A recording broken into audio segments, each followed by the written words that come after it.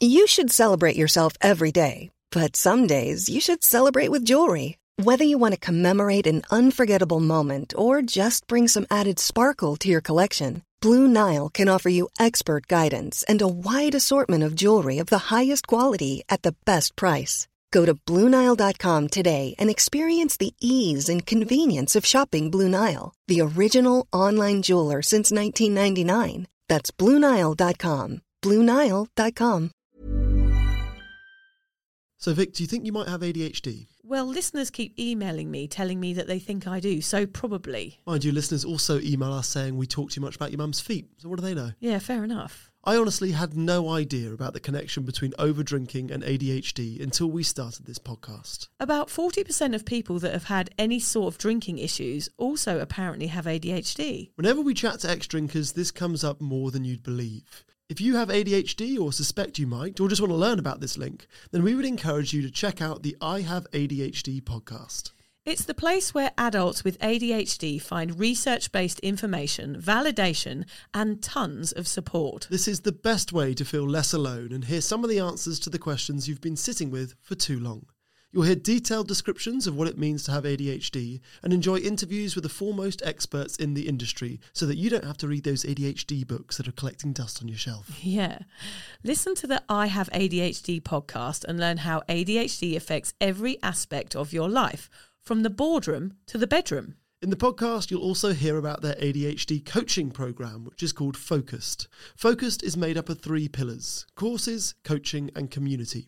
It is designed to help you build your own self-improvement program and is perfect for the ADHD brain. And you can get $50 off the course just by using the code SOBER, SOBER. So if you're tired of feeling stuck and don't know where to start, listen to the I Have ADHD podcast. The kettle's boiled, Vic. Great. Perfect timing. Just a dash of milk for me, please, mate. Here you go. Shall we get started then?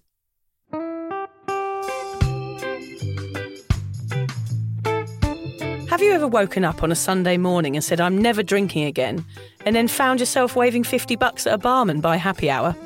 Are you wondering why everyone else can stop at 1 while you head to a dodgy after-party with a weird bloke called Disco Dave? If so, it might be time to take a deeper look at your relationship with your reliable social crutch, alcohol. On each episode, we'll investigate our own dysfunctional dealings with booze and find out if it's possible to stop this deeply ingrained habit before things get too messy. Yep, we're going to open up a shame shed of humiliating drinking stories to help you understand why waking up from a booze coma each weekend with a kebab sticking out of your top pocket might actually be negatively impacting your health. Hamish and I are here to delve into what it's like being sober, an unwanted warts and all look into why giving up those cheeky pints or putting down those mummy wines will make you feel happier, help your anxiety and mental health, and turn you into the most sparkly, authentic version of you. Won't that mean I become boring though, Vic? Well, Hamish, we'll just have to wait and see. I'm Victoria Vanstone. I'm Hamish Adams-Cairns. And this is Sober Awkward.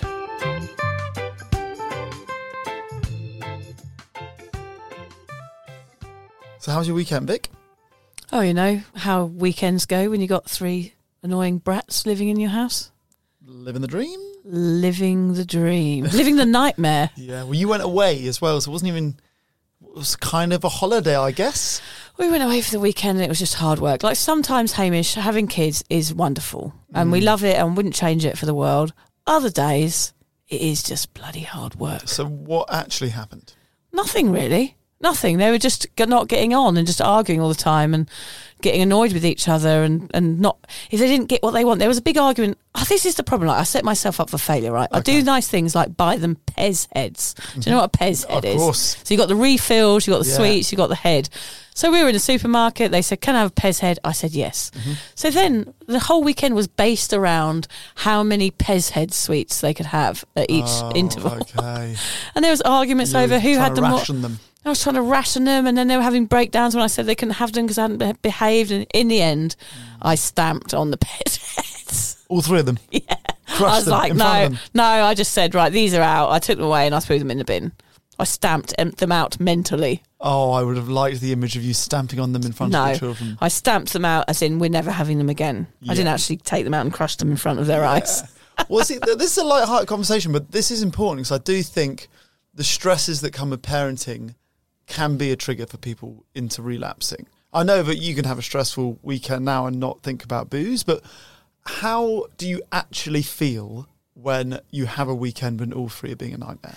Well, actually, I'm not triggered by it in the sense that I want to have a drink, but in those moments, I do think I can imagine why I wanted to have a drink. Yeah, okay. So I know I wouldn't have one. That's where you But are, I can see, like, oh, this is the moment where I would really like just to sit down and just numb all this out. Because often as a parent, you feel like you are not in control of the situation. You feel like that when you have your first kid, you feel like you will always be in charge and that they will listen to what you say and do what you want. But that is not the case. Like, and at times you can feel like you're failing and that you're losing control of a situation. And it can be very demoralising. And that's where I sit in the evening with my husband, just go like, what are we doing wrong? Why are our kids acting in this way? We didn't raise them to be like this and answer back and have these huge meltdowns and stuff. What are we doing wrong? So it can be quite confronting, and I totally understand why people would drink in that situation, because it is a loss of the self, and you do feel like you're not doing a great job, and it affects you mentally.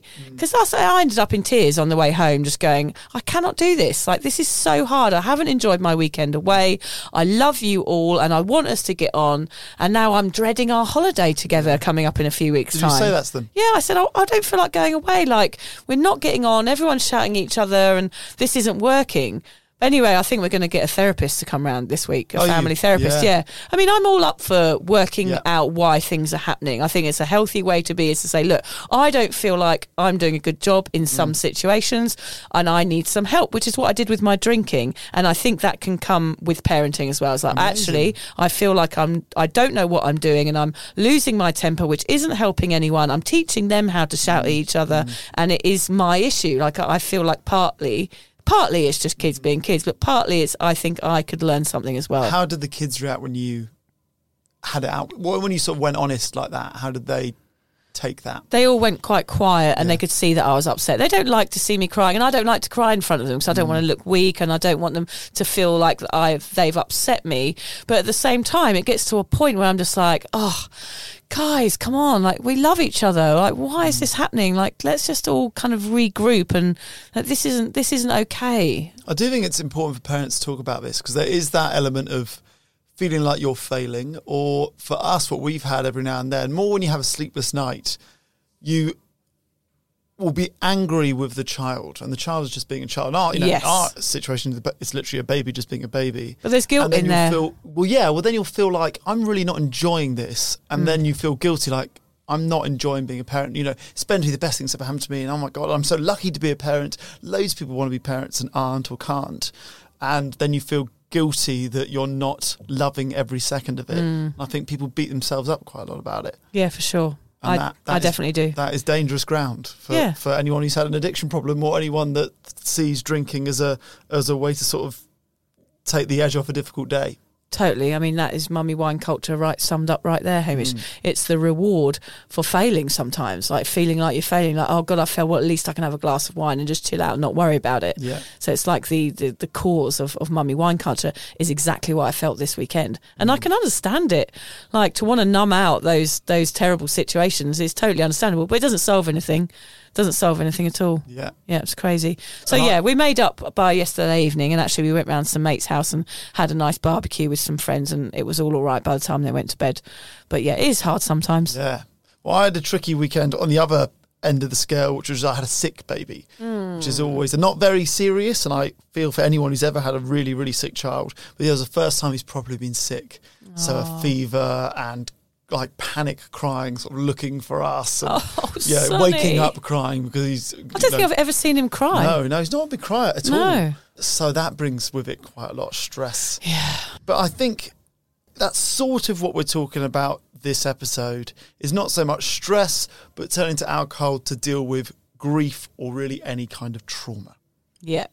So I've mentioned on a previous podcast that when you first asked me if I wanted to co-host this with you, I had this terrible thought that during the recording of this podcast, someone that I really, really loved would pass away, and I'd be forced to talk about it publicly and whilst sober on a podcast. Now, thank goodness, touch wood, that has not happened for me yet, but I do think this is an important episode to Relief anyway, to either help you through grief or trauma or to help you prepare for that day. Yeah, you're so right, Haim. The two do come hand in hand. We've spoken a lot on this podcast about navigating the big social events while sober. We've spoken about drinks, parties, weddings, dance floors, pubs and karaoke. But we've not really delved into some of the darker times. This is a subject that I feel both well-equipped for and totally unprepared to talk about.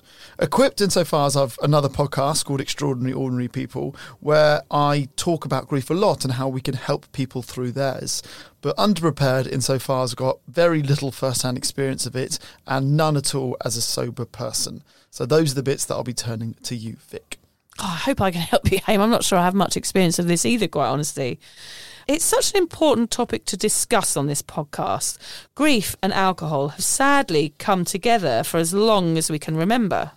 In fact, many people develop an addiction to alcohol when self-medicating through grief or trauma. It can also lead to those of us who have worked hard to get sober, sadly relapsing. Yeah, this is exactly why we are here, to help you avoid falling into this same trap. By the end of today's episode, I hope that we can help you understand why turning to the bottle to numb out grief, or any pain for that matter, is not a wise choice. And we will teach you a few tricks of our own to help you prepare for and navigate these situations when sober. One of the things that I found most frightening when I began researching the connection between grief and alcohol is that not only do most people drink through grief, but more importantly, this is the time when an addiction often begins. Yeah, scary. Many people turn to alcohol when coping with grief, either stemming from their own terminal illness diagnosis or from watching a loved one grow sicker. Could be for many reasons. Losing someone is certainly one of the most upsetting and painful experiences anyone can have. It's common to go through a wide range of emotions, from anger and denial to sadness and despair. Each person goes through the grieving process differently, and they don't always do it in the healthiest way. Sadly, self-medicating all that emotional pain often leads to alcohol addiction, with grief's impact on mental health taking a serious toll, even for the seemingly strongest and most resilient individuals. For many of us, it's comfortable and familiar to drink directly after a negative feeling, to cope or take the edge off. It's also easy to be able to rationalise that drinking after experiencing a hard day. You might tell yourself it's relaxing or even sleep-inducing. So why does alcohol have this effect on us? We've spoken a lot how alcohol releases dopamine, which effectively makes us feel happy, but only at first. Its ability to slow down the nervous system might make you feel relaxed, and drinking to excess might even put you in a state of blackout when you think about very little at all. When dealing with grief or a similar trauma, drinking to the point of no thoughts at all can sound very appealing. How have you dealt with grief in the past, and have you had to experience any at all since going sober, Vic? Well, I realise when you asked this question, because Hamish emails me these questions, don't we? We take turns in writing these kind of outlines of our scripts each week. And I really had to sit down and think about this one, Hamish, and I realise that I have never grieved, which is strange because I have known people that have died. And in my drinking days, alcohol was how I processed a death, which I think it will be a very, very common thread for most people who are drinkers. Interesting. So you've experienced grief, but you have never grieved. Exactly. Those things can be separate. Yeah. I have never grieved because I drank, and that was the way that I almost celebrated that person's life or commiserated their death. Yeah. Grieving was alcohol, which is terrible to say now, looking back. I do feel quite bad about it. Even the tsunami, of course, I witnessed after flying back into the disaster zone. I saw a lot of death, and, you know, the only thing I thought to do was to pick up a bottle of vodka out of the sand that had washed up and drink it through. And again, I kind of told myself, well, I'm celebrating the life of the people that have died. Yeah. But now looking back, I realise I was probably just numbing out a lot of pain, and because I was seeing some crazy stuff, like coffins piled up everywhere. You know, that would have caused some trauma in me. But of course I drank through it. Some other things that I do regret in the way that I didn't deal with grief was the last conversation I ever had with my nan.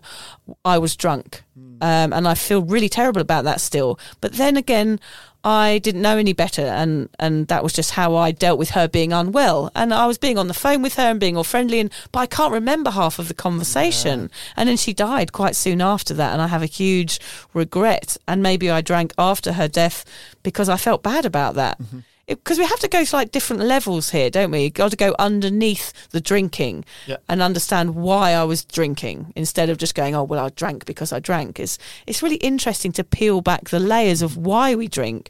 And also, if anyone died that I knew, it was always drinking at the funeral. We just pretended, you know, that's what they would have wanted. Always. That's what the person would have wanted, yeah. Massive piss-ups. Yeah. And we kid ourselves. Like, I wouldn't want everyone to get drunk if I died. I think, oh, well, why don't you just have a nice, you know, game of Scrabble? Wow. I wouldn't want them to get drunk. I want to come to your funeral, but I don't know if I want to play Scrabble with other people mourning. You're not invited. No, thanks. I'm not coming anyway.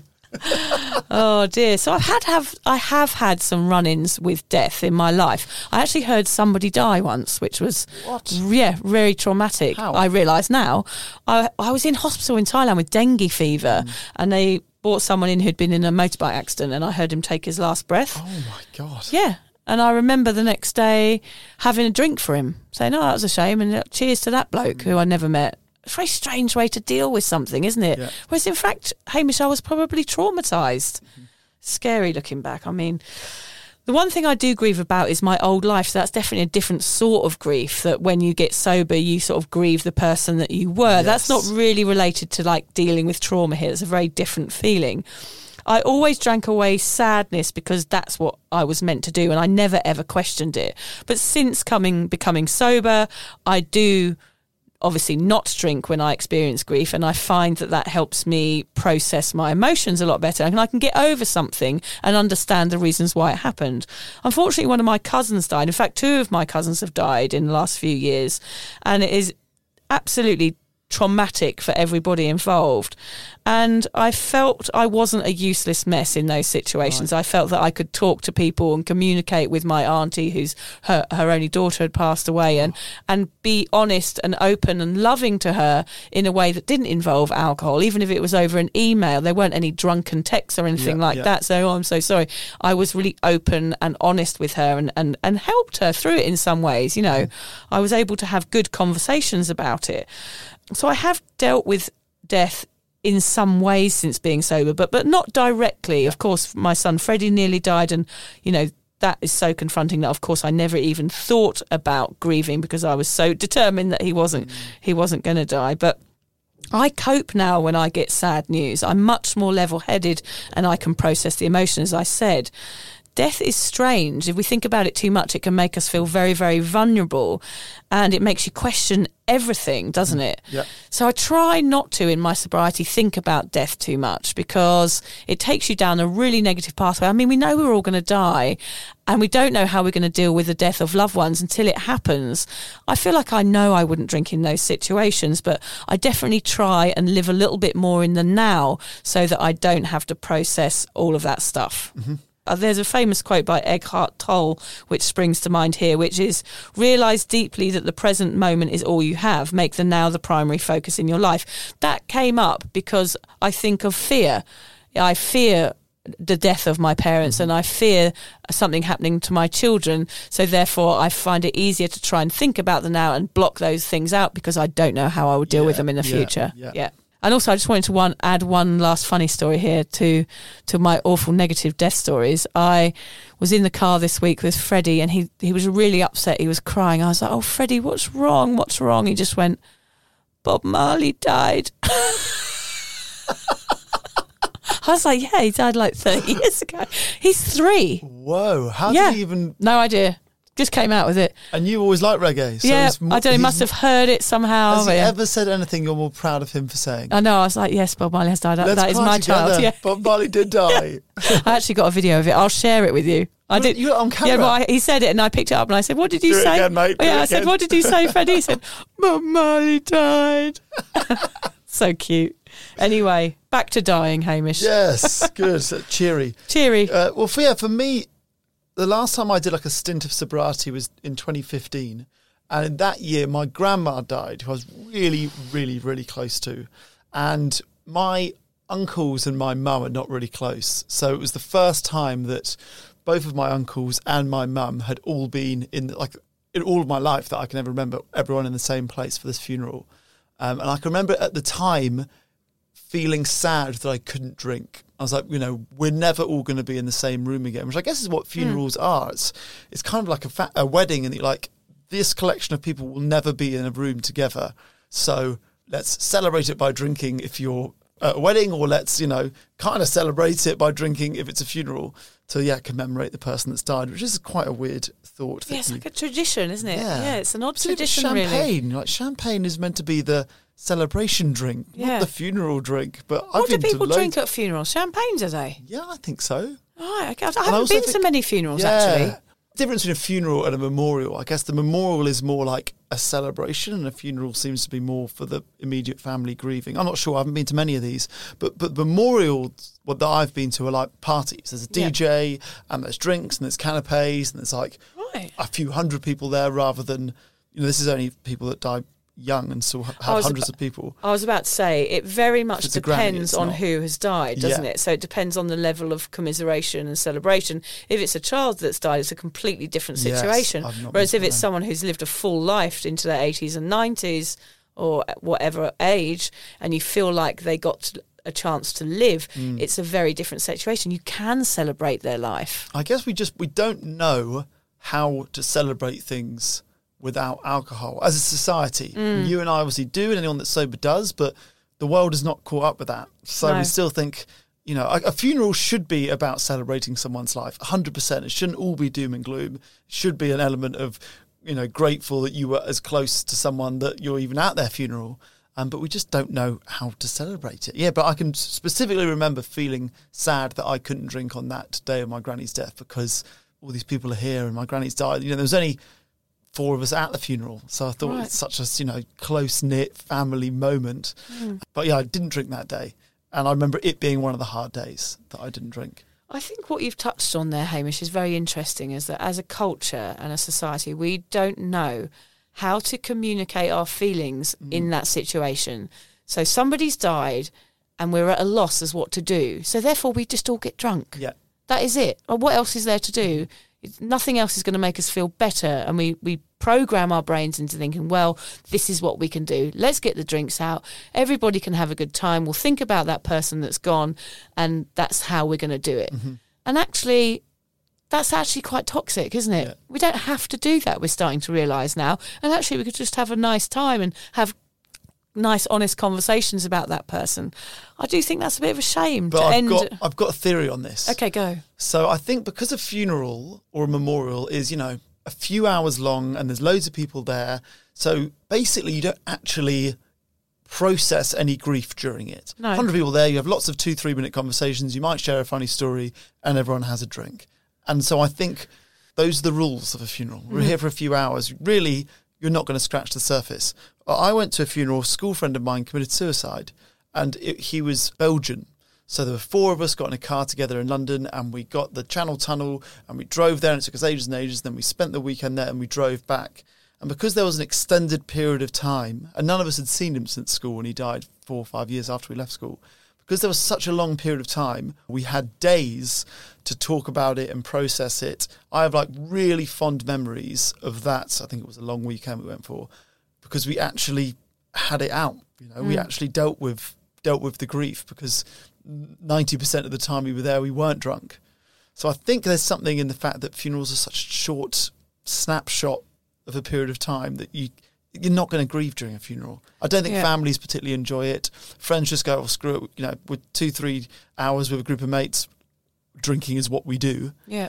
So I think there's something in that. I think a funeral maybe should be days long. I know that's not really doable. No, I think in different cultures they deal with death in very different ways. And I do think in India sometimes the funeral goes on for a while. Right. Who designed the funeral? That's what we want to know. Who designed it to be a drinking festival? Yes. Whereas I'm sure in other countries there are better ways to deal with death than we do in the Western culture, because we don't get a chance to process it at this one function. Perhaps there does need to be something that's more drawn out, different events over a 5-day period, like an Indian wedding, for example, where you do get to connect with the people there and hear the real stories without it being this 3-hour thing where you just throw booze down your neck. Yeah. I know that I would like to be remembered, and my friends get together like you did with your mates in that car for that drive and remember that person and talk about them and feel like you processed something on that journey. It was more of a journey than you realised that, Hamish, wasn't it? Journey. Journey.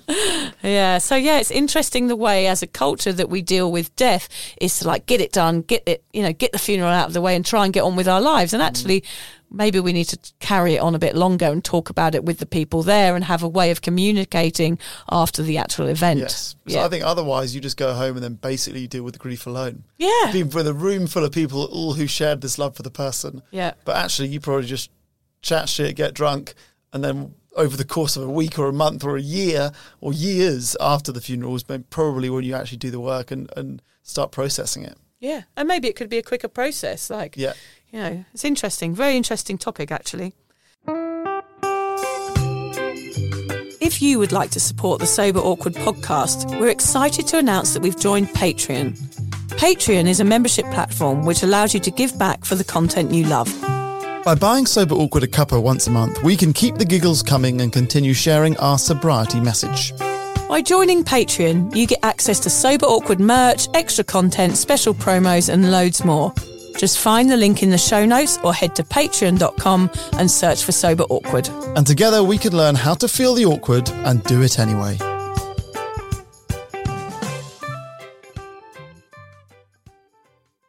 What are some of the reasons that we should not turn to alcohol to help us through grief? Okay, the obvious one is it simply doesn't really work. To start with, alcohol is a depressant, so why would you drink it to make yourself feel better? True. What does depressant mean? It means that it reduces arousal or stimulation and slows down the messages between the body and the brain. As a result, it can make it harder for people to process emotions. It can leave their feelings unresolved and delay the process of coming to terms with grief. I saw it described in an article that I read as trying to repair a foundation with duct tape. Oh, gosh, yeah. Which is right, isn't it? Right, yeah. You know, you can't feel the feels, can you, if you're just kind of like patching up the wound? Yes. Yeah. What might start out as an innocent enough tool to deal with traumatic experience can quickly get out of hand. The issue is with a reliance on an addictive substance such as alcohol. It can mean you begin to require more to get the same effect. And that is a slippery slope, people, into addiction and mental health issues. Yes. One recent study shows that both men and women with major depressive disorder and complicated grief have much higher rates of alcohol dependence compared with depressed individuals without complicated grief. Researchers who investigated the effect of grief on brain function found that complicated grief triggers the nucleus accumbens. Accumbens? I don't know if I'm saying it right, but I hope you know the word. Accumbens, which is a part of the brain's reward centre. Cucumbers. Sorry, let me say it again. Grief that triggers the nucleus cucumbers, which is a part of the brain's reward centre that dictates addiction-related behaviours. Brain scans of affected individuals show that activation of neural pathways took place in the area of the brain that is associated with a longing for alcohol and drugs. This suggests that memories of loved ones could promote addictive behaviours in those who suffer from complicated grief. It's funny, when I've spoken to my sister Louise, who's nearly 25 years sober, about grief, one saying they have in AA that addiction is the result of unresolved grief. And now whether that grief is over someone dying or your parents splitting up or because of a lost youth due to abuse or anything like that, any sort of grief that is unresolved can lead you into an addictive behaviour. So that's really interesting. It doesn't have to be actually a death. It can be a death of part of your life or a sadness over a situation that can cause this exact same level of grief within your life, which then can lead to addiction. Yes, that's awesome. That makes a lot of sense. Yeah. So it's often a good idea to look at those that have gone through grief the most to see if there is something you can learn from them, like my sister. Sadly, those that join the army and go into war will experience significantly more trauma and grief than the rest of us. And the numbers behind this are telling. Alcohol is the most abused substance in the veteran population, not to mention the reported binge drinking culture within the army. As an example, about 8 out of 10 Vietnam veterans seeking PTSD treatment have issues with alcohol abuse. The knock-on effects on their mental health are frightening. In America alone, an average of 44 veterans will take their lives every day. Sadly, the strong link between alcohol abuse and grief is costing people their lives around the world, and it's happening right now. Clearly, the issues with mental health and suicide rates are far bigger than simply alcohol dependence. We could talk all day about therapy, drugs, vulnerability, and the importance of communicating emotions, but let us focus predominantly on how not to turn to the bottle. The only control you have is over that first drink. We talk a lot about playing it forward. Getting drunk, having drugs, shame, possible loss of your sobriety, all of that is connected. Having drugs. Having drugs. Very much spoken as someone who's not done a lot of drugs, isn't it? Have you been Doing the having drugs. Have you been having the drugs again? That's funny. Don't drink to forget. That is an important one. Stay sober to remember and pay tribute to the one that you have lost. I love this one, Hamish. It's because you are just washing them away, washing their past, washing their lives away with alcohol if you're drinking to remember them. Yeah. It's just a waste of time. Just another hangover. And then you've got another hangover to deal with grief. So you've got grief and a hangover. I can't imagine a worse combination. It's probably like doing shots and having a glass of wine. Like the worst, most sick-making combo. If you feel like shit physically and mentally on a Sunday morning and then you're dealing with the death of someone on top, that is not going to be good for you people. Feel the feels. It might be the hardest thing you ever have to go through, but you will get through it. Drinking does not help at any stage. Processing the emotions and sitting in them, no matter how challenging and painful they may seem, is right in the end. And we talk a lot about the fact that will probably speed up the process. Totally. It's just going to hit pause. Yep, totally. Remember, you're not alone in your grief. Sober you can help your friends and family who also need support in this difficult time. Yes, I like that one.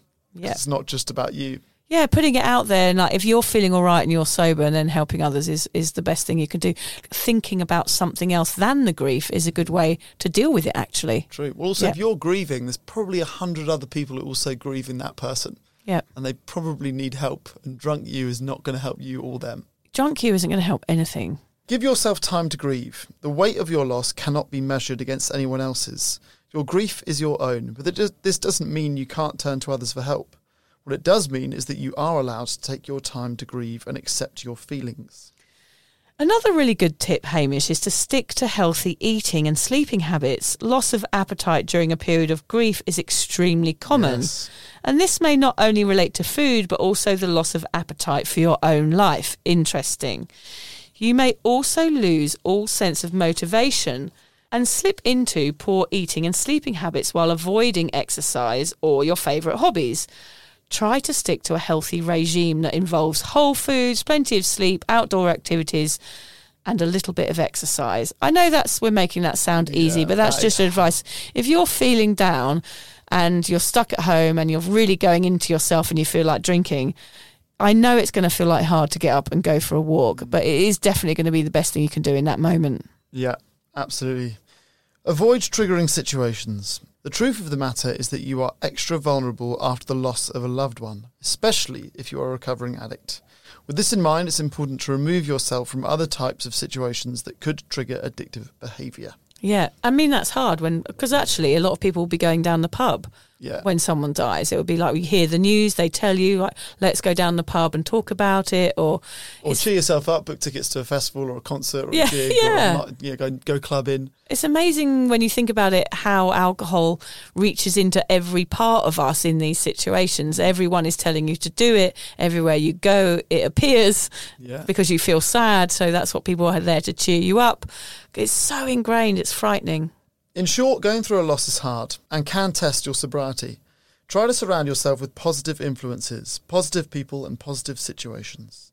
Avoid things that make you feel uncomfortable, unhappy or extra vulnerable. Now is the time to put your own needs first to make sure you sit with this pain rather than numb it out. I think we need to mention boundaries here. We did mention it in our friendship podcast.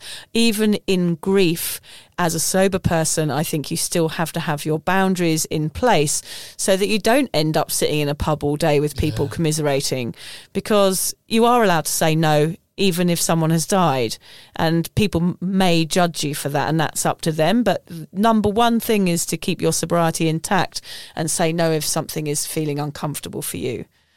I'm going to reverse that a little bit here too. If you feel okay in your sobriety and you're feeling strong and don't feel like turning to the bottle after the loss of a loved one, then this is the time that your sobriety can come in helpful. You're not wasted, so you can be a pillar of support. Be the one making the rounds of tea, the shoulder to lean on, the taxi from the train station, and the one cleaning the dishes after the wake. Be a healthy support, a reliable friend, and the dependable force that others might need in a difficult time. Step into action, and so others won't have to worry about the little things. Keeping busy like this will help you abstain and distract you from drinking. Other than turning to the bottle as a means of numbing out pain, it might also be that you turn to the bottle when you feel lonely or unsupported in your grief. I want to take this opportunity to share a few of the lessons I've learnt about grief through my other podcast. The truth is, I hope that you only experience grief a handful of times in your life, but you will have plenty of friends who will also experience it, so you'll probably have to help them through theirs 30, 40, 50 times throughout your life. That's a good point, Haim. If we can all improve the way we help those we love through grief, then they might never get to the point where they feel they need to turn to the bottle for support. Yeah. I've interviewed lots of friends of mine at different stages of grief, and there are a few things that came up more than once. So if you don't have time or energy, or you just can't be asked to go and listen to all of the episodes, then here are some of the top tips that I've learned through that podcast. Can you tell us what your podcast was called, Hamish? Yes, Extraordinary Ordinary People. Great. And you'll find it's a big black and white shot of my face is the thing, so you can't miss it. Love your face, though. Thank you. So, yeah, the first one is don't send text on the day they pass away. Oh, interesting. Don't do it. They get 100 of them, probably 1,000 of them. And it's something that you can do when you're taking a shit. It requires no energy, no effort, even if it's very thought-provoking and beautifully written, they will not have that text in 6 months' time. Instead, here's what you're going to do. You're going to sit down and you're going to write a letter. I know that sounds dated, but there's something very important about handwritten notes. People can reread them. It brings up memories. They are more personal. It's taken you time and they can tell. So yeah, writing a letter is literally the biggest tip that I can give anyone whose friend or someone they love is going through grief.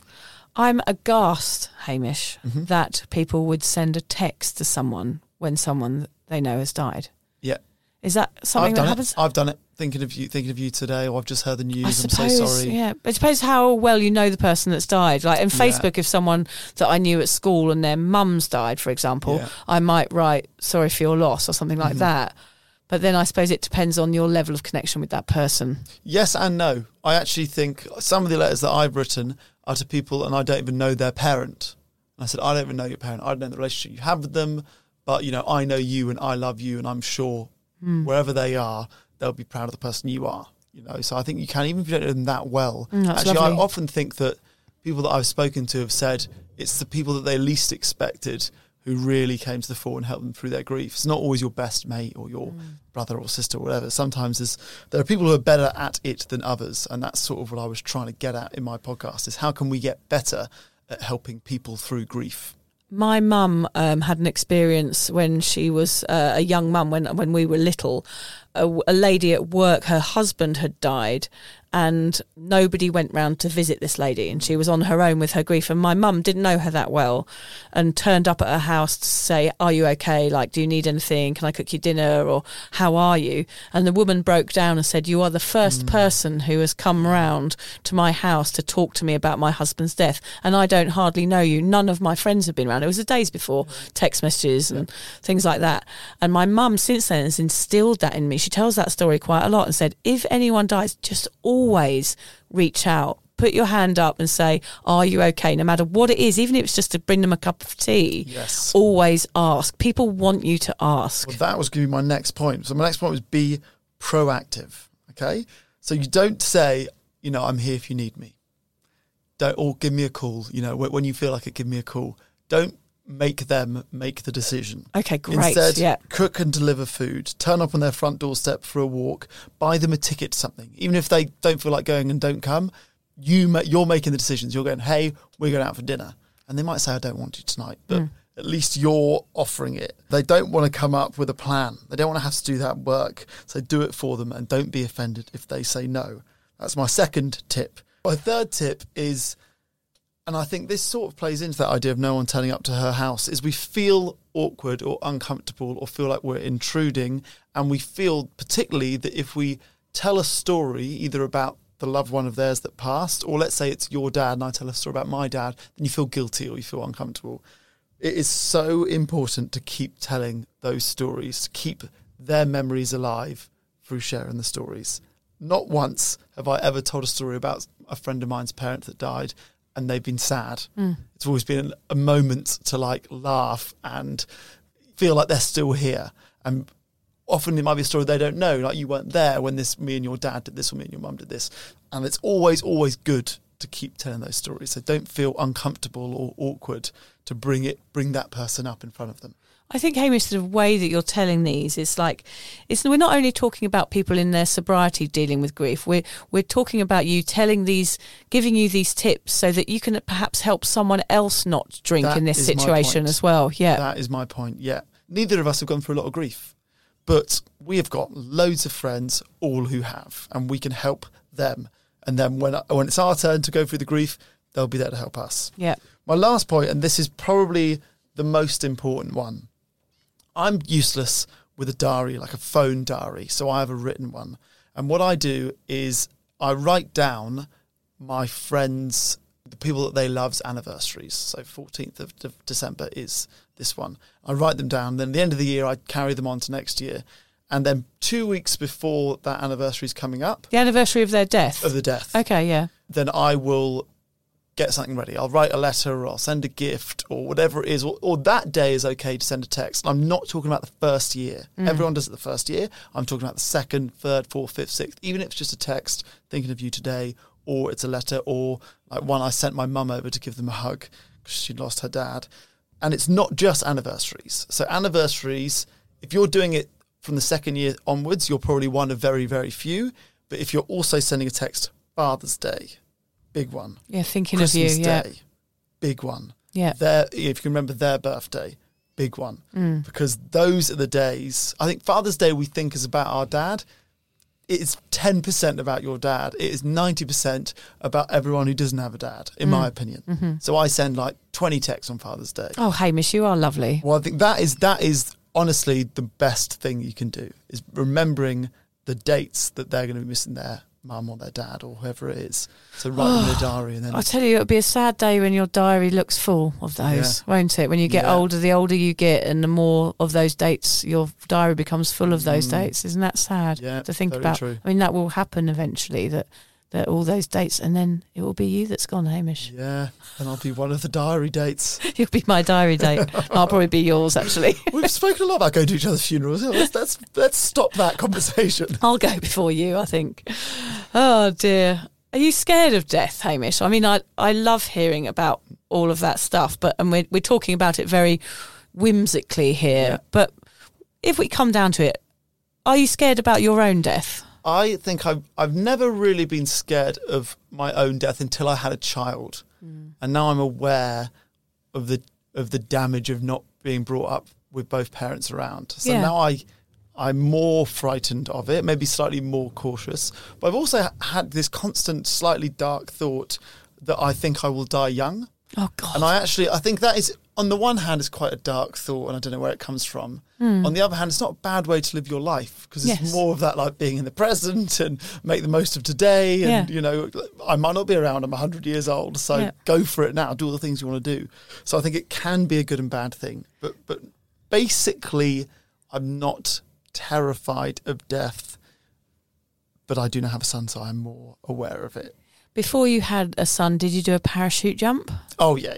Would you do a parachute jump now? No. No, I don't think the parachute's that good changes, enough. That sort of feeling of being invincible changes. Because not only that, I think the only reason I'm scared of death is because I don't want my children to grow up without a mum, and because I don't want to miss out on them, on their big milestones. I want to see them get married, and I want to know they're okay before I go. It's a very parenty, motherly thing to want. And it sounds quite selfish, but that would be the only reason I would want to live to 100, was to be able to see my kids grow and change and make sure they're happy before I pop my clogs. Mm-hmm.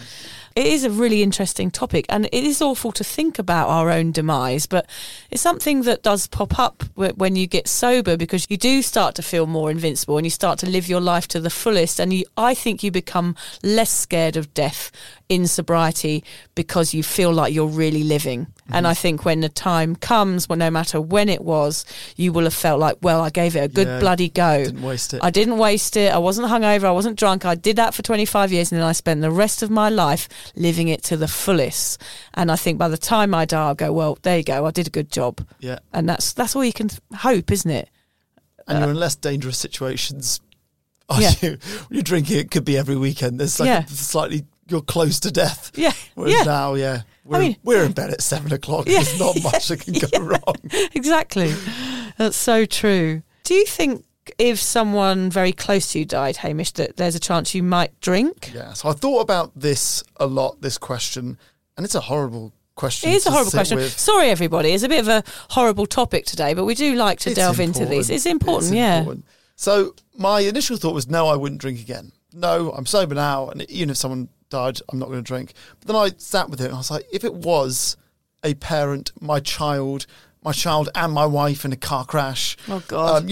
If we really go to the extreme, I honestly, or my brother, I've always had a fear that my brother was going to, that's my biggest fear in life, is that my brother will die. Now it's probably my son as well.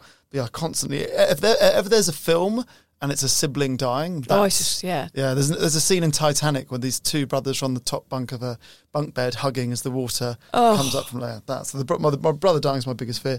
And I think actually, as much as I'd like to say I'll never drink, if someone that close to me died, I really have no idea how I would react. I'm now more aware that alcohol would serve no purpose in that situation. I know that it wouldn't help me at all. It wouldn't help me get through my grief. It wouldn't numb it out in the way that you think it's numbing you out. So I feel better equipped to deal with it sober than I would have been before, when having a drink was an option. If having a drink was an option and this happened, I would get hammered.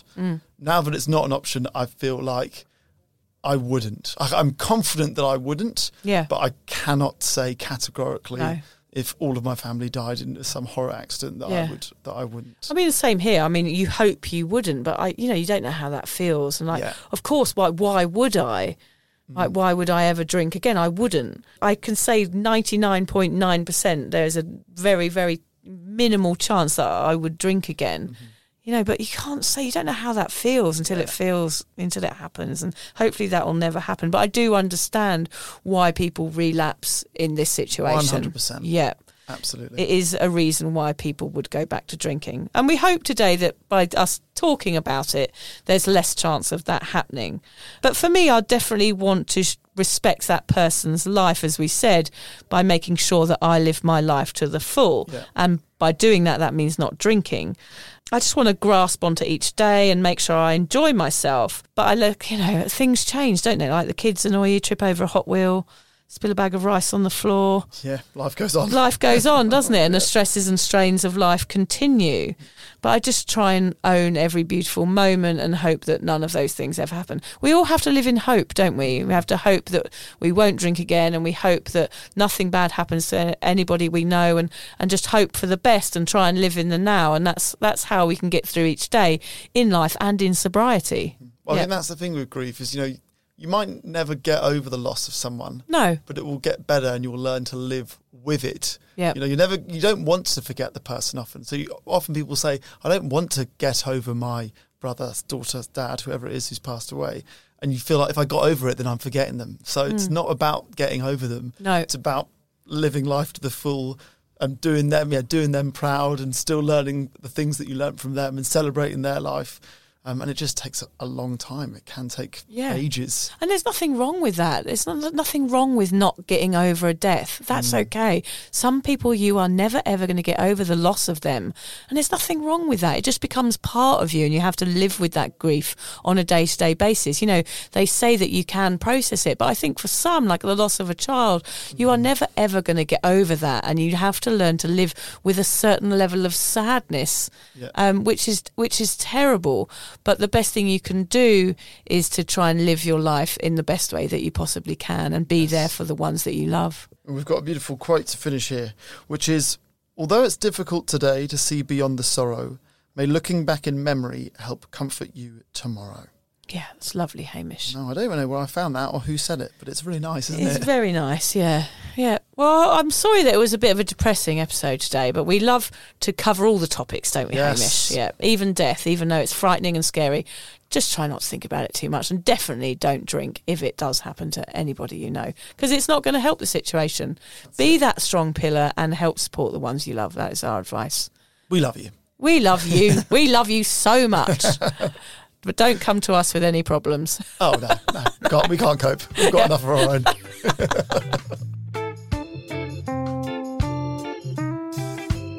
If you're questioning your relationship with booze, you're struggling to moderate, or your hangovers are causing anxiety, it might be time to reach out for some support.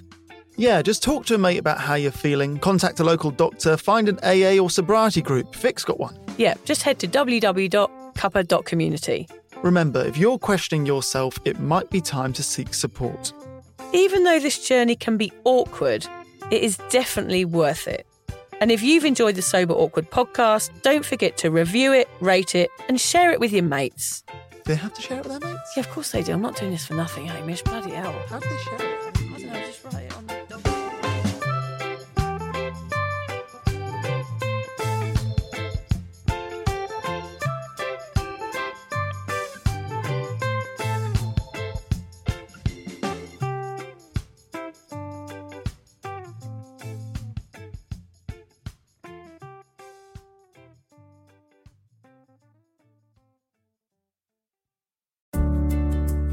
Hi there. I wanted to tell you about a podcast that I think every single one of you will benefit from. It's called Therapy Works, and it's hosted by me, Julia Samuel. I'm a best-selling author and psychotherapist. I invite you into my therapy room where I speak to either a known or unknown guest. Topics range from the difficulties of divorce, a life-changing illness, to the struggles of motherhood. Search Therapy Works now, wherever you get your podcasts, and subscribe to make sure you never miss an episode.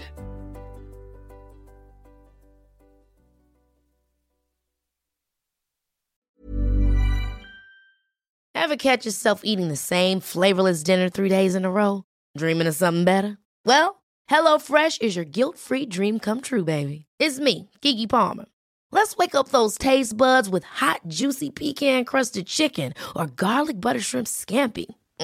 Hello Fresh.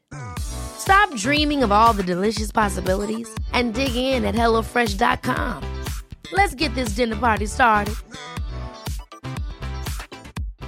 Mom deserves better than a drugstore card.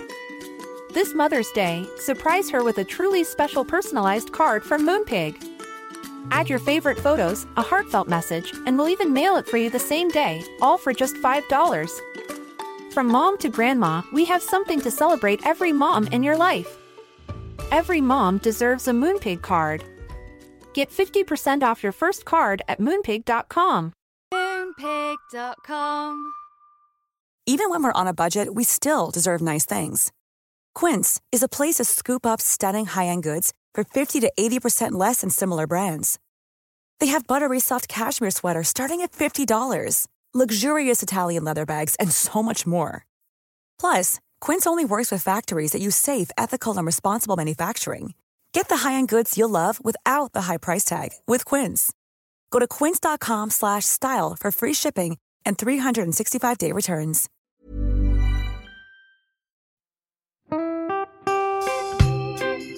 So, as you probably know, my comedy memoir, 1,000 Wasted Sundays, is officially out. All my magnificent fuck-uppery in one awkward hit. If you'd like to get your hands on a copy, it's now available from all good bookstores. We always say all good bookstores, don't we? Yeah. Are there bad No, bookstores? it's probably ones with moody sellers. Oh, yeah, really Yeah. depressed librarian folk. Yes, Okay, yeah. So there are probably some, but we're only storing it in the good ones. It's only made it into the goodies. You can also get it from all good online retailers.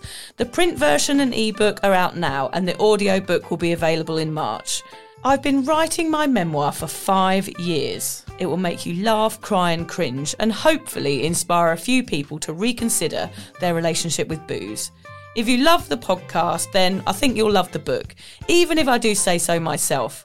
Hamish has read it. What did you think? I feel like I know a little bit too much about you now, to be honest, Vic. Look, I really loved it. It was hilarious and surprisingly moving, but I feel like I've seen you naked in a literary sense. Yeah. Does that make sense? Yeah, that's worrying. Yeah. From an emotional point of view, seriously, it wobbled my teeny weeny wooden heart, Vic. Okay. My teeny little wooden heart. Well, his wooden heart is broken. Anyway, so if you do manage to get your filthy mitts on a copy, please do me a favour and head to goodreads.com and give me a review. Doing that will help me get it out there to those that need a bit of sober support. So there you have it. My story, unwanted warts and all. Come and get awkward with me. Not to be too demanding or anything, but seriously, go and buy it now. Yeah, go and buy it. Go and buy it right now. Yeah, don't just tell your friends, buy it, and then buy your friends one or two. Yeah, don't give them a copy, buy it, yeah. And you know what? Don't be careful where you store it. If you lose it, you can always buy another 5. Yeah, buy another one. Yeah.